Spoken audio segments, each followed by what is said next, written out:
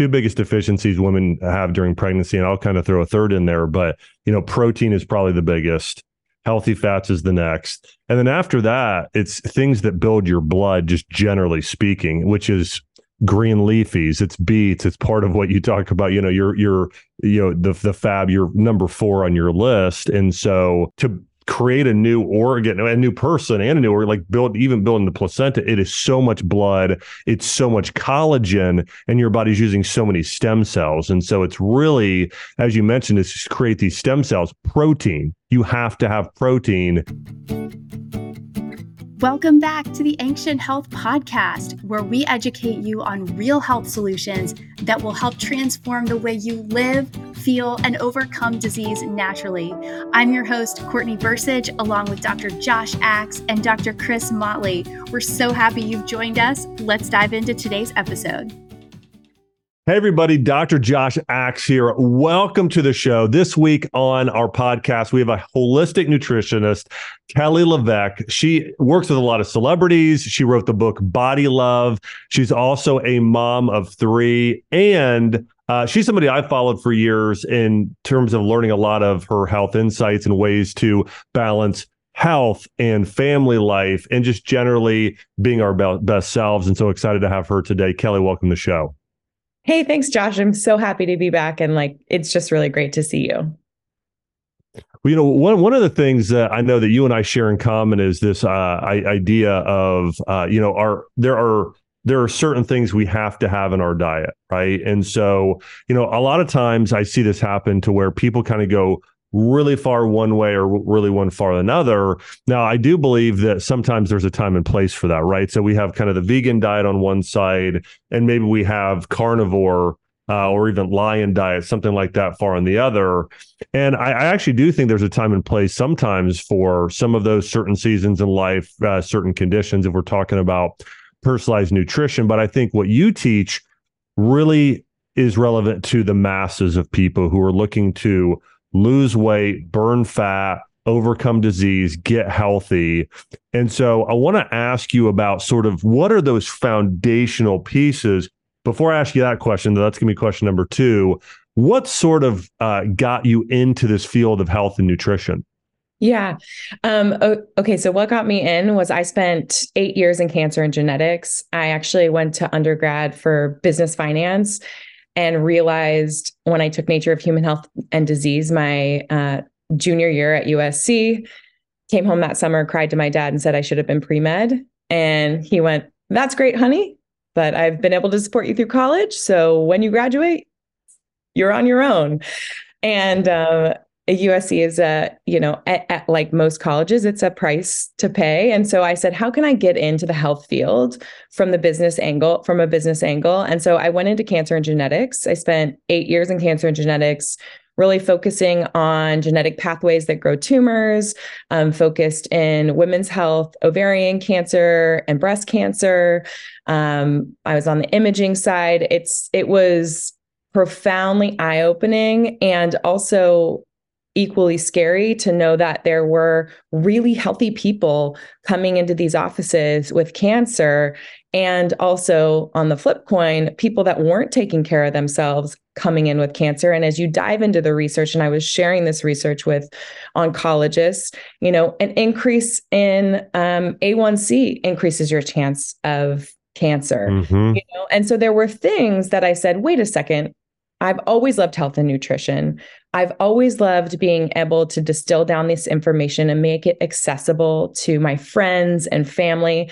There might be a career in this, and there are things that are in our control. Yes, you've heard the saying that your genes are the gun and or the bullet, and your life choices pull the trigger.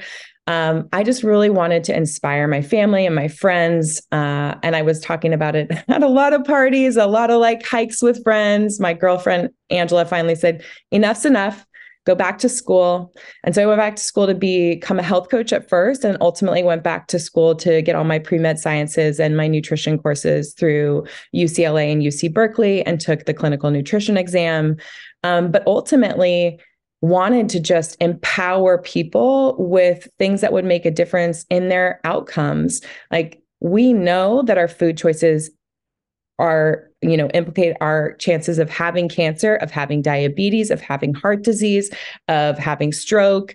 I mean, we can't just like close our eyes, live our life, and then wake up in our 40s, 50s, and 60s with, our body failing us. And especially, I feel that now as a mom of 3 boys, my husband and I just did full body MRI scans through Ezra. Like there are other brands that do that, but I think knowledge is power, and that gives us the opportunity to make really important decisions for our longevity.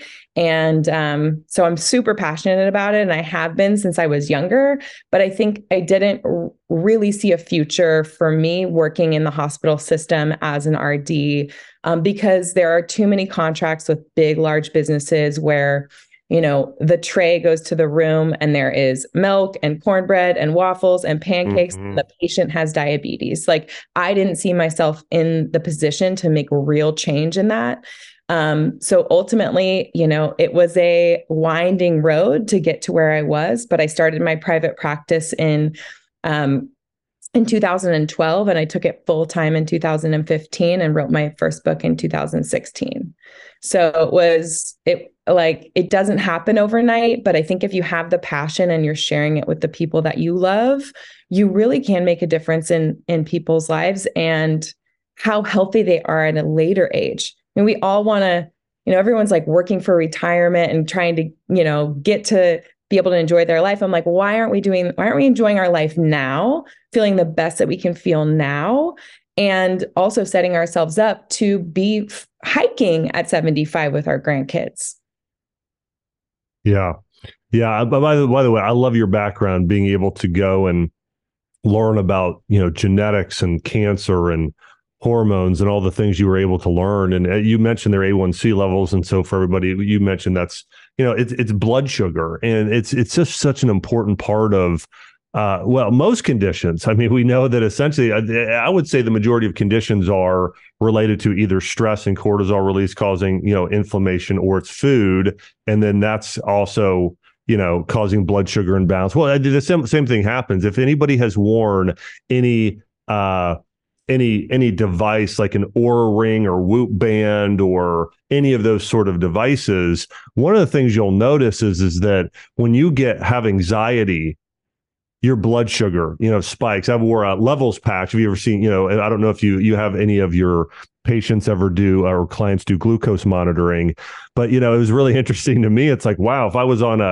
if I got really worked up about something or got stressed about anything, how stress, in a very similar way to eating sugar, how that affects your insulin. And so for everybody listening, I mean, really one of the absolute keys to healing your body and to staving off cancer is to keep your blood sugar levels balanced. And one of the things I know that you do, Kelly, and working before we started filming, you had talked about working with Halle Berry. You're working with her now, and Jennifer Garner, and just some incredible Hollywood talent. What are some of the core principles that you teach them that help them, feel and look, 10 to 20 years younger, but also getting them looking really fit, like someone like a Halle Berry or Jennifer Garner for an upcoming film? Yeah, I'm so glad you asked, because this applies to everyone. They specialize in being phenomenal actors and they're interested in health, but they need the basics. And I think, as I said earlier, I love to distill the science down into the basics. And so when it comes to blood sugar balance, I know there are hacks out there and things you can do and supplements you can take, but the reality is our body needs essential things, and those essential things actually support blood sugar balance as well. So those 4 things are protein. So think amino acids, from animal-based proteins to plant-based proteins based on your lifestyle. Fatty acids, those are your omega-3s, right? That's coming from fish.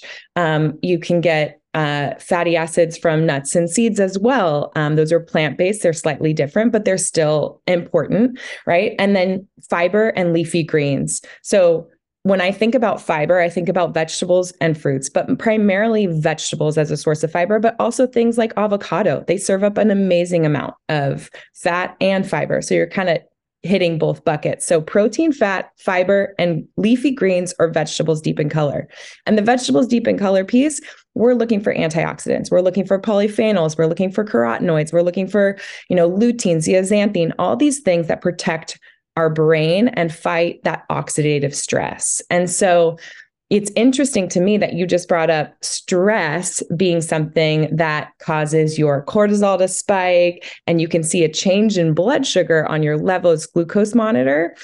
I don't think people realize that blood sugar can change when we're not eating too. So the times when that happens, it's really aggressive working out.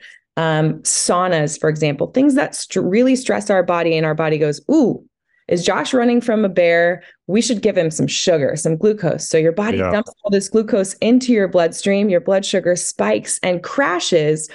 And this can happen also for moms trying to get their kids out the door, for people getting ready for a presentation at work, like people over caffeinating. And so many times I'll sit down with clients and they're under eating the essentials, protein, healthy fats, vegetables, fruits, whatever it is. They're significantly under eating, and we'll get to what they're under eating, but they're stressing their body in a way. And what they don't realize is they probably have a crash in glucose that's increasing anxiety, that is also leaving them full of insulin in a state where their body's probably, not burning their own fat for fuel, or in a very calm, easygoing state.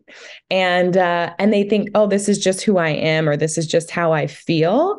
And I go, no, actually, when you're stressing your body, let's say you're taping a scene, or Josh, you're being interviewed for the morning news, or you're presenting to your team, you may feel good going into that fasted. You may feel really sharp, but it's so critically important to come out and fuel with the things that balance blood sugar. So protein has little to no effect on blood sugar. Fat, no effect on blood sugar. When you talk about fiber-rich veggies like broccoli, cauliflower, spinach, and even nuts that are kind of that mixed macronutrients of protein, fat, and fiber, we're just seeing a very little blip on our blood sugar monitor. I use levels. I love levels. I invested in that technology. I think what I've seen in practice is when I put levels on a client, what is so amazing is they do the work. They see the data, and it doesn't make them stressed out about food. It actually allows them to learn about their food choices.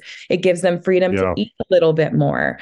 And what I love about what I call the Fab Four, that protein, fat, fiber, and greens, is I use it with clients who are getting ready for these big movies. I use it for myself when I look at the plate, or when I'm making a smoothie. So many times the smoothie is just full of fruit, and there's no other macronutrients in that, or critically important pillars of health, like that protein, fat, fiber, and greens.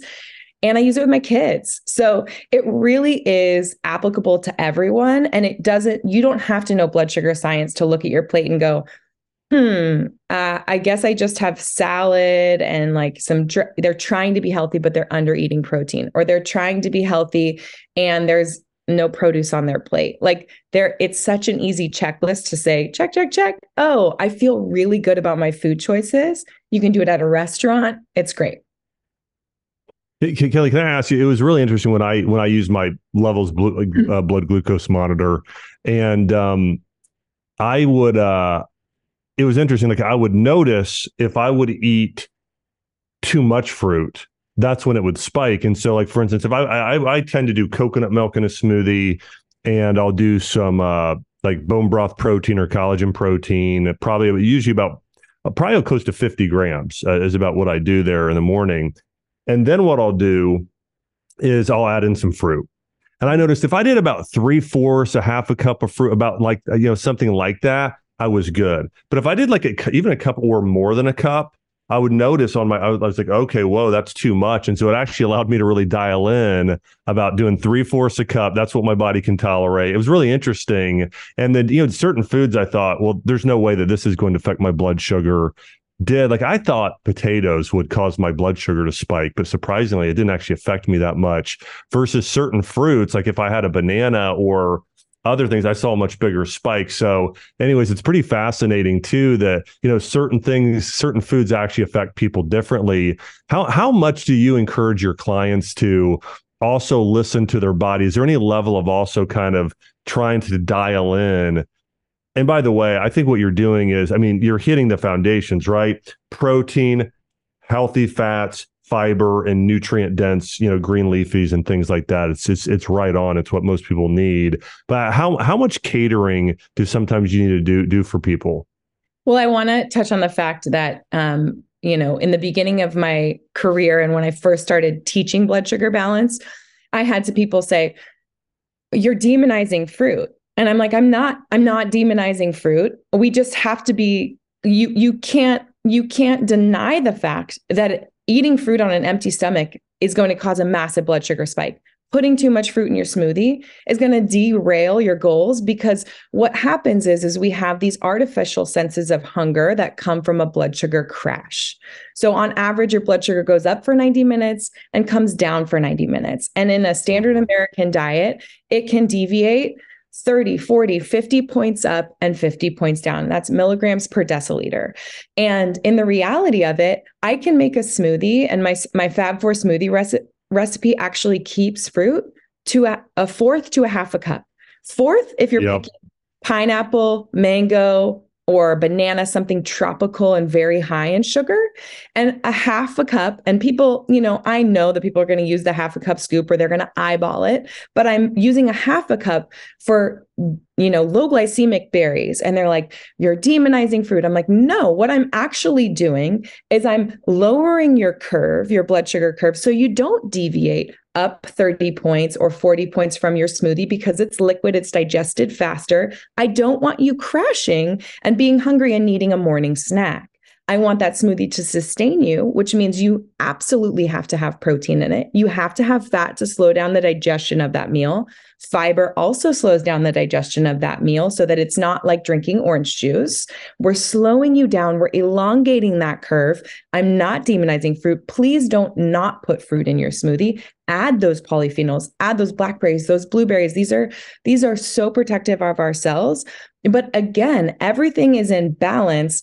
And I think people think balance is staying still. Absolutely not. Like your body is creating the state of homeostasis, and you can support it. And so a Fab 4 smoothie on average is a 9 or a 10 on levels. And we see no more than at the highest a 20-point deviation, but on average, we're like under 10. And I get DMs all the time for people who get on levels and say, oh my gosh, my Fab 4 smoothie, I am, I'm not even hungry till 1 o'clock in the afternoon. And that's never happened to me with the smoothie, or I'm not thinking about lunch. And that's because they're not crashing into lunch. They're actually just satisfied. And then that without the crash, they don't feel this immediate hunger. They kind of go, I'm kind of feeling hungry. And I always say, please back it up. Like if you're all of a sudden you realize at 1 or 2 o'clock, oh my gosh, I'm so hungry. Please back it up and make sure you're making your lunch or ordering your lunch at like 12 or 12:30, because I don't want people at a state where they're so hungry that they overeat. But I also, it's amazing what can happen when we really understand the science. And so you also said you put 40 grams of protein in your smoothie, sometimes closer to 50. Protein's been demonized in the last decade, maybe more, especially when we're talking about global warming, or we're talking about health and TikTok, Instagram. If they're getting small sound bites of information and they really don't understand your neurotransmitters, your hormones, your epithelial lining of your gut, your, like your skin, your muscles, your hair, like everything is made of amino acids of protein. I am breastfeeding. I breastfeed my boys. I'm lucky to do this. I realize because I have my own business, but 18 months to 2 years, I am giving all of that protein, all of those essential amino acids, all of those nutrients away to them. Like I need to be having 1 to 1.2 grams of protein per pound of body mass. And that is like shocking to people. And when I sit down with clients, I'm like 100 grams a day. And if you can prioritize breakfast, what we see is a decrease of cravings at late night. That afternoon slump that you have, it doesn't happen. The cravings you have for chips, crackers, salt, all those things, totally, totally lessen. And so you think about all these things like Ozempic, like why is it working? It's working because people don't crave food anymore. Guess what? Protein does that too. Mm-hmm. Yeah, it's so good. One of the things that I discovered working with patients in the past who are pregnant, or even these conversations with my own wife, is that two biggest deficiencies women have during pregnancy, and I'll kind of throw a third in there, but protein is probably the biggest. Healthy fats is the next. And then after that, it's things that build your blood, just generally speaking, which is green leafies, it's beets, it's part of what you talk about, the fab, you're number 4 on your list. And so, to create a new organ, a new person, and a new organ, like building the placenta, it is so much blood, it's so much collagen, and your body's using so many stem cells. And so it's really, as you mentioned, is to create these stem cells, protein. You have to have protein.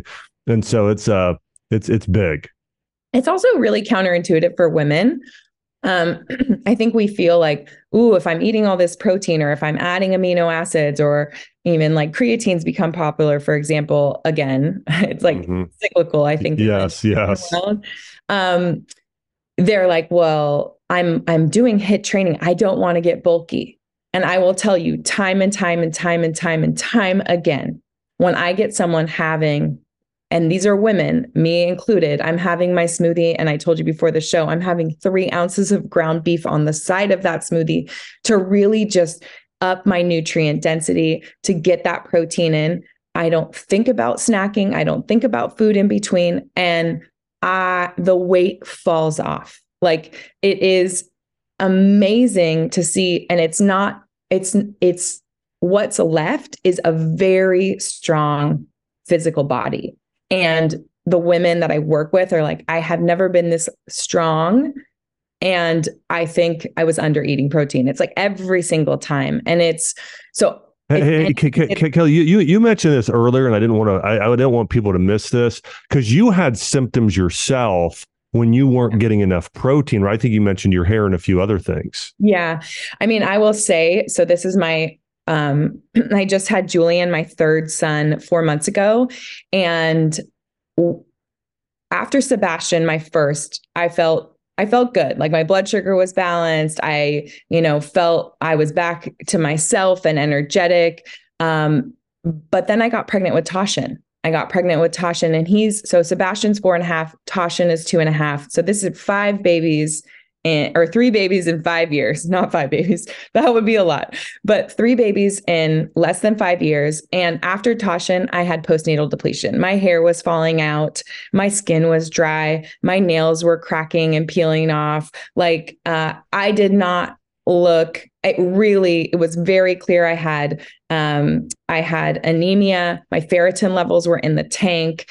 And when you think about that, and you mentioned all these things that you need when you're pregnant, all the blood building things, all of the collagen.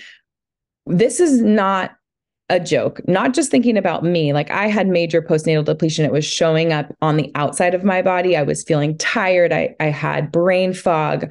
Doing my job was hard. And I nursed Toshin for nearly 2 years. And I know I wasn't taking it seriously. When you are a mom and you are pregnant and you are breastfeeding, I was focused on blood sugar balance, but I wasn't focused on the quantity of protein and food I needed to eat. I was balancing my blood sugar every meal, eating whole foods, but I wasn't taking it seriously when it came to like really taking a look at my day and saying, well, how much am I getting in? Because I had to have iron infusions when I was pregnant with Julian to get and I eat red meat twice a week. I eat Force of Nature Ancestral Organ Blend at least once a week. I love it. My favorite. So good. So I think this has been shocking to my community that I take eating red meat seriously. I take eating organ meat seriously, and I still had such depletion. And so I built it back up. But let's talk about iron and iron deficiency in pregnancy and iron deficiency in young children, it is irreversible cognitive decline. I can't stress this enough. It's a nutrient of concern with the NIH. And so when you think about being pregnant and you think about those critical nutrients, iron, vitamin D, zinc, like these nutrients come from animal proteins, and I can't stress it enough. Like, I was taking it so seriously and my numbers were in the tank because stress, because my body needs more nutrients when I'm stressed, when I'm, the breadwinner for my family, when I have 2 young toddlers, when we're buying our first family home, when, you think of what we're all kind of dealing with when we're going through the pandemic. It's like, wow, my body took a major hit, and I don't want to not take it seriously for Julian. That's his future. He requires these nutrients for neuroplasticity, for connecting neurons, for his IQ is implicated based on my iron and ferritin levels, which is crazy. It is crazy. And just for everybody listening, and some of the stuff that Kelly said here, and just to break this down, just super practical for everyone to take away. She had mentioned, by the way, I'm not Forces of Nature. It's a brand. You can buy ground bison and beef where they add in some liver and heart, and you actually don't even really taste it. And so they've done such a good job with their blend of it's 100% grass fed. They add a small amount of organ meats in, but Forces of Nature, I think they're fantastic. We just started using them recently and love them. The other thing Kelly mentioned here is organ meats. And listen, now you can eat liver, and sometimes I'll do chicken liver and onions and garlic and cooked up in coconut oil. And it actually, over time, like, I think you'll actually start to like it. You can use some ketchup with it, just giving some practical stuff here. So anyways, I think that's something you can do. But if you're like, I am not going to eat organ meats, then you can take capsules. There's a lot of great brands out there. I know we got them at Ancient Nutrition, but there's a lot of companies you can get them online. Look for ones that are raised in Iceland or New Zealand or just somewhere clean. Okay, that you can get those. And then also, she mentioned building blood, green leafy vegetables, beets, lots of red meat and organ meats. And then maybe, you also want to take, there's an herb in Chinese medicine, dong quai, that's typically good. You can take some easily digestible iron supplements. But I'm just saying this because, like, my wife noticed a really big difference when she's building her blood around pregnancy. And I really think if we've got, women postpartum who also have even like just that fatigue and that just sense of like, I just don't have it in me. And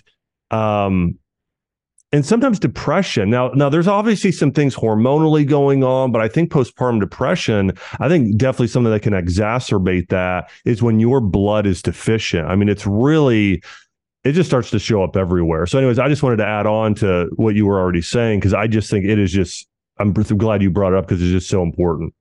It is. And you bring up the postpartum period, and we're talking about that, and I'm in it. Like, I know how easy it is to run around and help all the boys and get ready for my work day and jump into that and grab a coffee. And then all of a sudden I turn around and I haven't eaten, but I've caffeinated. And that's kind of a recipe for major anxiety. Like, I would say that, I am not an expert in mood disorders or those types of things. I feel like, my husband jokes that I've been pretty even keeled. He's like, you're just like a big ship and you just cruise along.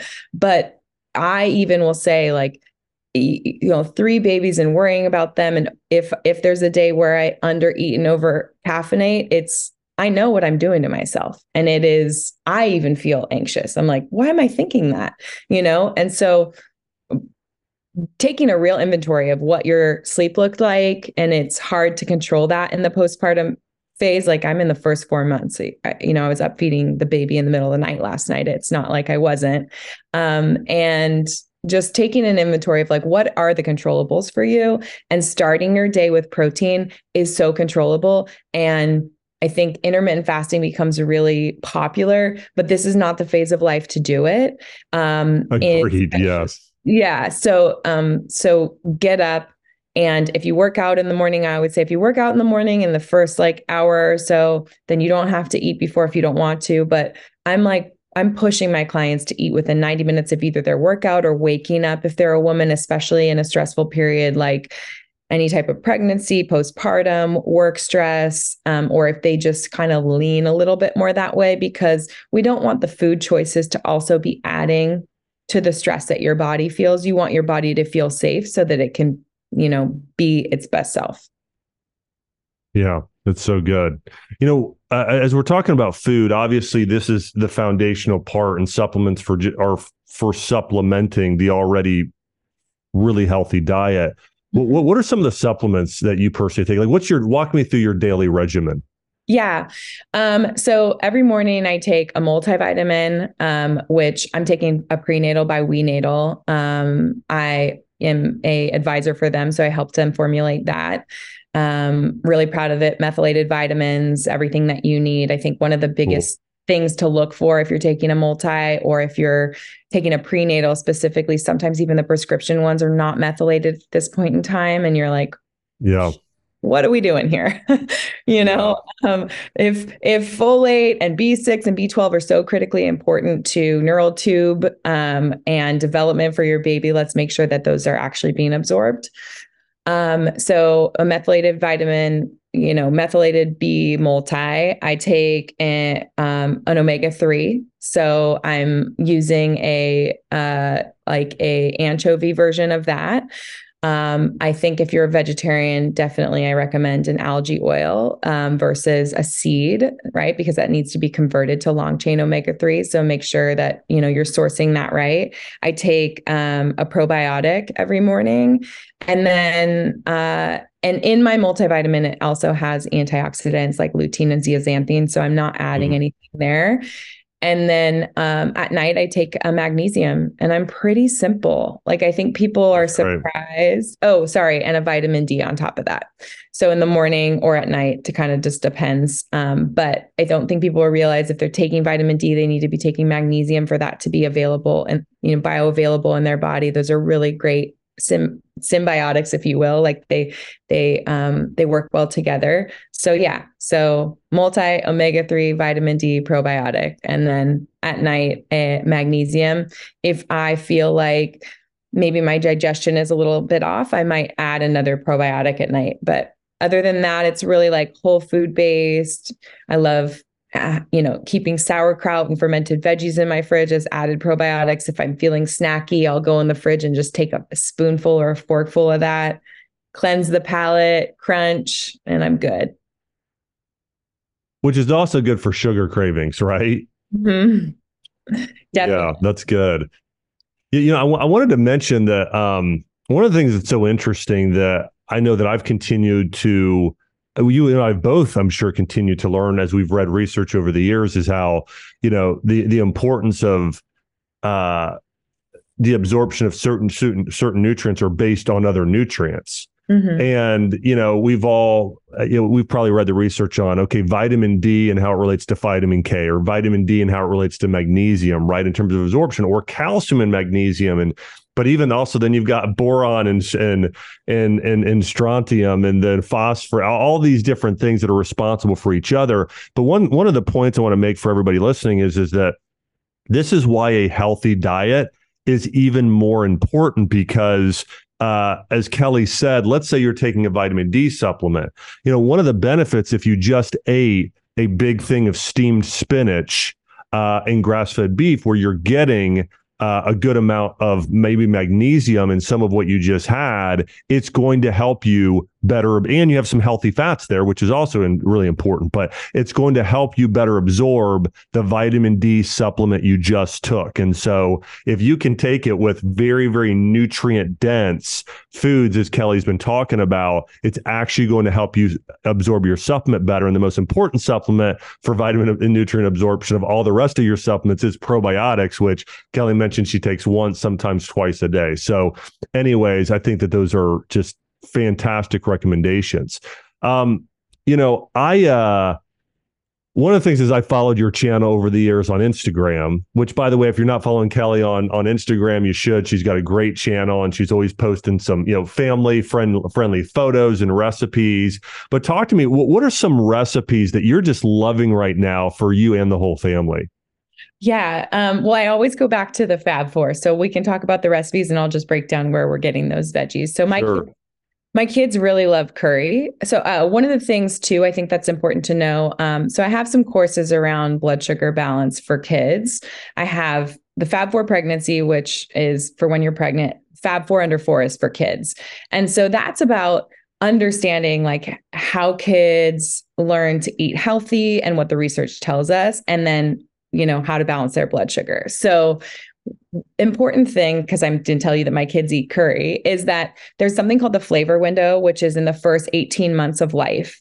And the more that you can introduce a variety of flavors and foods to your children in the first 18 months, that's, on average, they're eating around, 4 to 6 months. So you introduce the real food then. That variety really matters in that next year because you can introduce foods less and they're accepted versus when we move into 18 months and older, when you try to introduce more variety, more flavor, different types of vegetables, actually the number of introductions before they accept it doubles. So let's say you want to introduce curry and you introduce it in the first 18 months, they may accept it after the first couple of tries. Whereas when we're talking about toddlerhood and independence, it may be, the research says sometimes upwards of 20 to 30 introductions before they're accepting that food.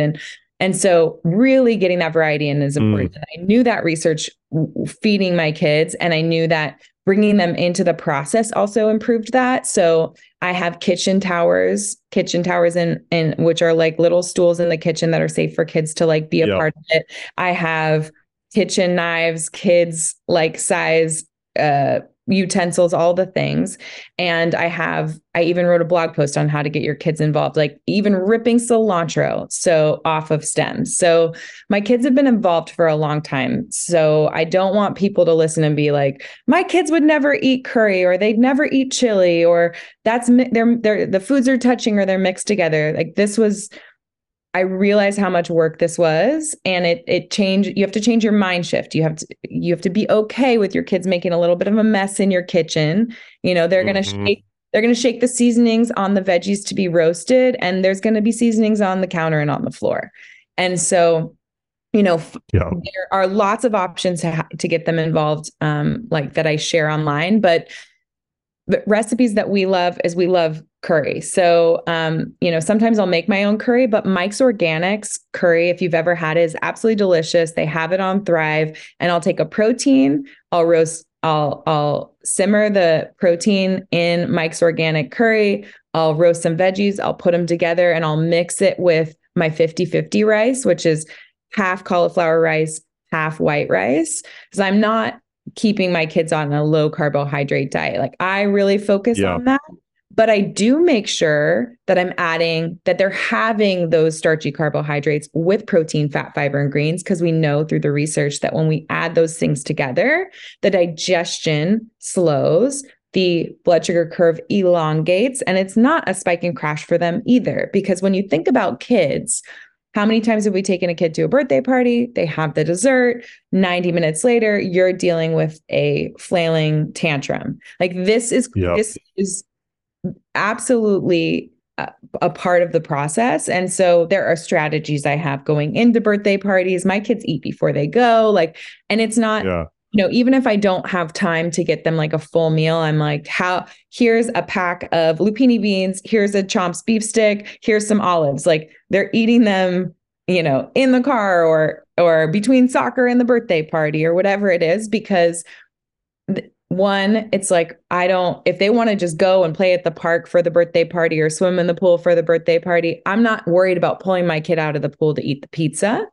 And if they end up having the dessert or whatever, I'm also, how are we rolling into protein next to balance their blood sugar? So that we love curry, we love chili, we love tacos. I mean, I'm Southern California, so Sebastian knows how to make our guac. which is so cool. He's using the garlic press. He's squeezing the lime into the bowl. But my favorite place to play and teach with my kids, and where they seem pretty calm actually, is when they join me in my space. I think, we segregate so much of our education with kids, where we're like, now we're sending you to Kumon to learn math, or we're going to this piano teacher, or let's do some flashcards or practice your name. And I'm like, all right, guys, who wants to be my sous chef? And I mean, the other day we were in the cul-de-sac riding our bikes, and they were like, Mom, we want to be your sous chef. What are we making? And I'm like, that was one of those moments where I'm like, I'm not going to forget that. Like, they're having so much fun on their bikes, but they actually just said they wanted to be my sous chef. And we came in the kitchen. They each have their little towers. I have two. They have their cutting boards.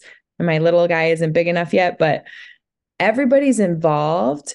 And then what happens is they're trying. My youngest, or my middle guy, Tashin, Bash was really accepting of all the food. And when I look back at Tashin, I was really busy. It was like 2 kids, business, house, all the things.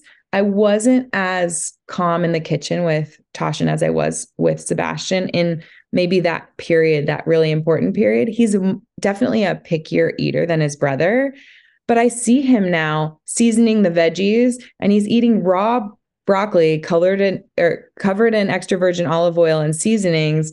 And I'm like, trying not to bring attention to it. I'm just kind of like peeking at him while he's doing it. Yeah. It's such a, don't give up on your kids. Just don't label them as picky. Introduce, and then look for, where's the protein, where's the fat, where's the fiber and greens, which are those veggies or the produce deep in color. And if you have that on your plate and you're adding potatoes or rice or something that is a starch, their blood sugar is going to be balanced and be okay, because they're really active and you're getting them the basics that support the slowing down of that digestion.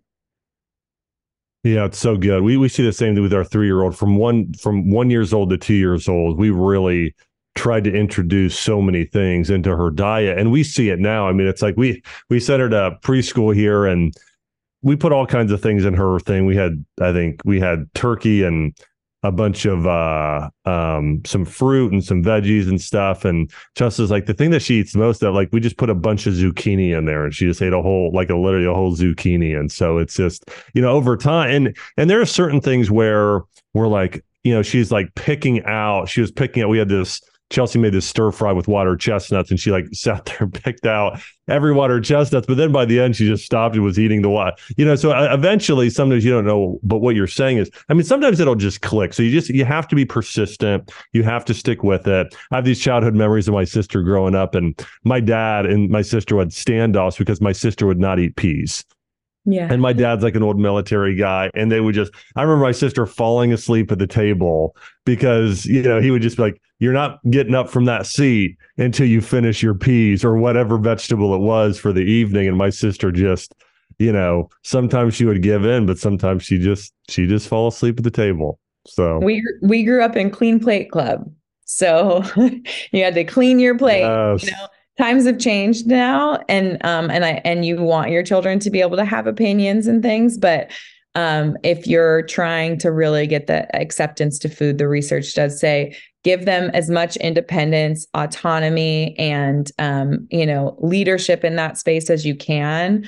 I mean, with Tashin, on the days where he's not at preschool and Bash is, and I know I'm going to the ecology center, which is like our little like everyday farmers market, or we're going to the grocery store, he's in the cart with me. And I know, again, it's like, it's a little bit more work, but I'm like, Bud, what veggie do you want to pick? You get to pick any one of those green ones. Pick your favorite green one, and then it's like, okay, he's going to chop it. He's going to help me season it. Like, the more involved he is along the whole process, the more acceptance that happens. Yeah. So again, one of the things I love that you were doing here and you're sharing this is that there's a study that came out recently on this. And basically they found that, in terms of kids being successful later on in life, one of the greatest things you can have them do is from the age of 2 to 5 years old, help and do chores. They're helping in the kitchen, they're helping unload the dishwasher, they have their chores they're doing on a regular basis. And it actually helps eliminate and or at least greatly reduce entitlement and boost work ethic. And so anyways, I was just noticing a lot of that as you were kind of doing that. And so that's a very, it's a great thing, not only for their physical health, but also for their mental health and success later on in life. So good. Last couple questions for you. Hey, what is one of the pieces of nutritional advice or something you've learned in the past 5 years that has sort of just really changed or improved your life in some way? You know what, I would say, I like to really keep it pretty simple. When it comes to, there was a study on homemade food versus eating food out, and what it's basically said was you're across the board increasing nutrient intake, decreasing chemical exposure, and, creating an environment in which you're calming down to eat slowly. And it's like all of these benefits came from making homemade meals. And it is, with a busy family with 3 kids, it is enticing to be like, well, let's DoorDash, or let's go pick up, or let's go get go to that restaurant. And I don't, it's funny because I am not the kind of person that says I never eat at a restaurant, or we're not going to meet friends, or we're not grabbing food and going to the beach. Like that's not my reality. We do, we're purveyors of the restaurants. We support local restaurants around town here by the beach. But one of the things I really focus on every single week is the number of meals I'm making homemade. And that's something I stress with my clients, because you really know what goes into making the meal, and you really are getting the benefits of it every single day. And so that would be something that I would just really encourage people to do. And that, again, comes to being a product of not living.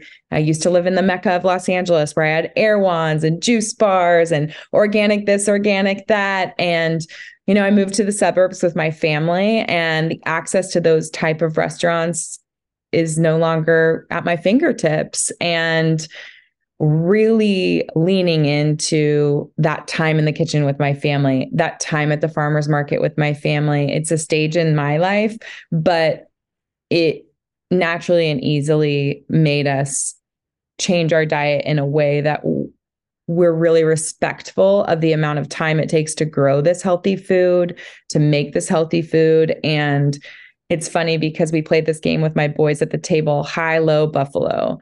And high is, what was your high of the day? Like, what are you grateful for? What are you thankful for? Like, low is, okay, something didn't go right. You felt a little funny about something. It was tricky. What'd you learn? And then buffalo's like, add something funny or whatever you want to share. And recently, his 2.5-year-old, because he's finally playing, like there was a point where we go, high, low, buffalo, Tasha, and he goes, what's your high? And he go, poopy doopy. And now he's on this, like a broken recorder. He's like, for this beautiful meal and all this beautiful food. And it's really sweet because it is like such a special moment for our family. And I grew up with a family that had dinner every night, and it's a priority for me for holding space for my boys and ensuring that we're all together for that time to talk about our day, or to be grateful to God for everything, all the blessings in our life, and to work through the tough stuff together. It's so good, Kelly. I read a recent study that went through the number one habit that creates more family connection is family dinners. Mm. Or family meals just in general. And so I know that was something growing up in the Midwest and Ohio. I mean, we just, so many family meals bringing our family together. And I love the really practical, high, low buffalo, which we sometimes do a little bit of that. The buffalo one, though, that's actually new. I haven't heard it called that. So it kind of added in the fun sort of thing of what happened today. So we're probably going to start that in the Axe household. Thanks for that bit of wisdom there. I can't take credit for it. I'm sure someone else came up with it, but hey, you're the first I've heard that tack on with. So thanks for that. Hey, Kelly, where can people find you at? Yeah, so I'm online at Be Well by Kelly across the social media platforms. My book is Body Love Every Day. I also have a food journal, the Body Love Journal. And then on my website at kellyleveque.com, we sell a grass-fed beef isolate protein. I have courses on balancing your blood sugar. I have a course actually on the Fab 4 smoothie that's every Black Friday, we give that away with purchase so that people can really start to understand how to make a blood sugar balancing smoothie. So lots of good stuff over there at kellyleveque.com. And I'm on Instagram sharing how to not go crazy raising 3 boys and not end up in the ER with lots of stitches. So that's so me. Great. Yep. It's so great. Well, hey, I want to thank everybody for watching. I want to thank Kelly LeVeque for sharing her wisdom with us today. Kelly, we're really grateful for you. And I want to encourage you, hey, if you're not subscribed to the podcast, please subscribe. And also, hey, if you've been loving the content we've been putting out, please go to Apple and Spotify and leave a review. We'd love to hear what you're loving about the podcast right now. Again, everybody, hey, thanks so much for listening. Thanks again to Kelly for sharing her wisdom with us today. Have a great week. Hey, Dr. Axe here. I want to say thank you so much for listening today. If you enjoyed this episode, make sure to like and subscribe to the show so you don't miss a thing. Also, if you're in search of more natural health content, you can follow us at Health Institute on Instagram or subscribe to our newsletter using the link in the show notes below. Hey, thanks a lot and have a blessed week.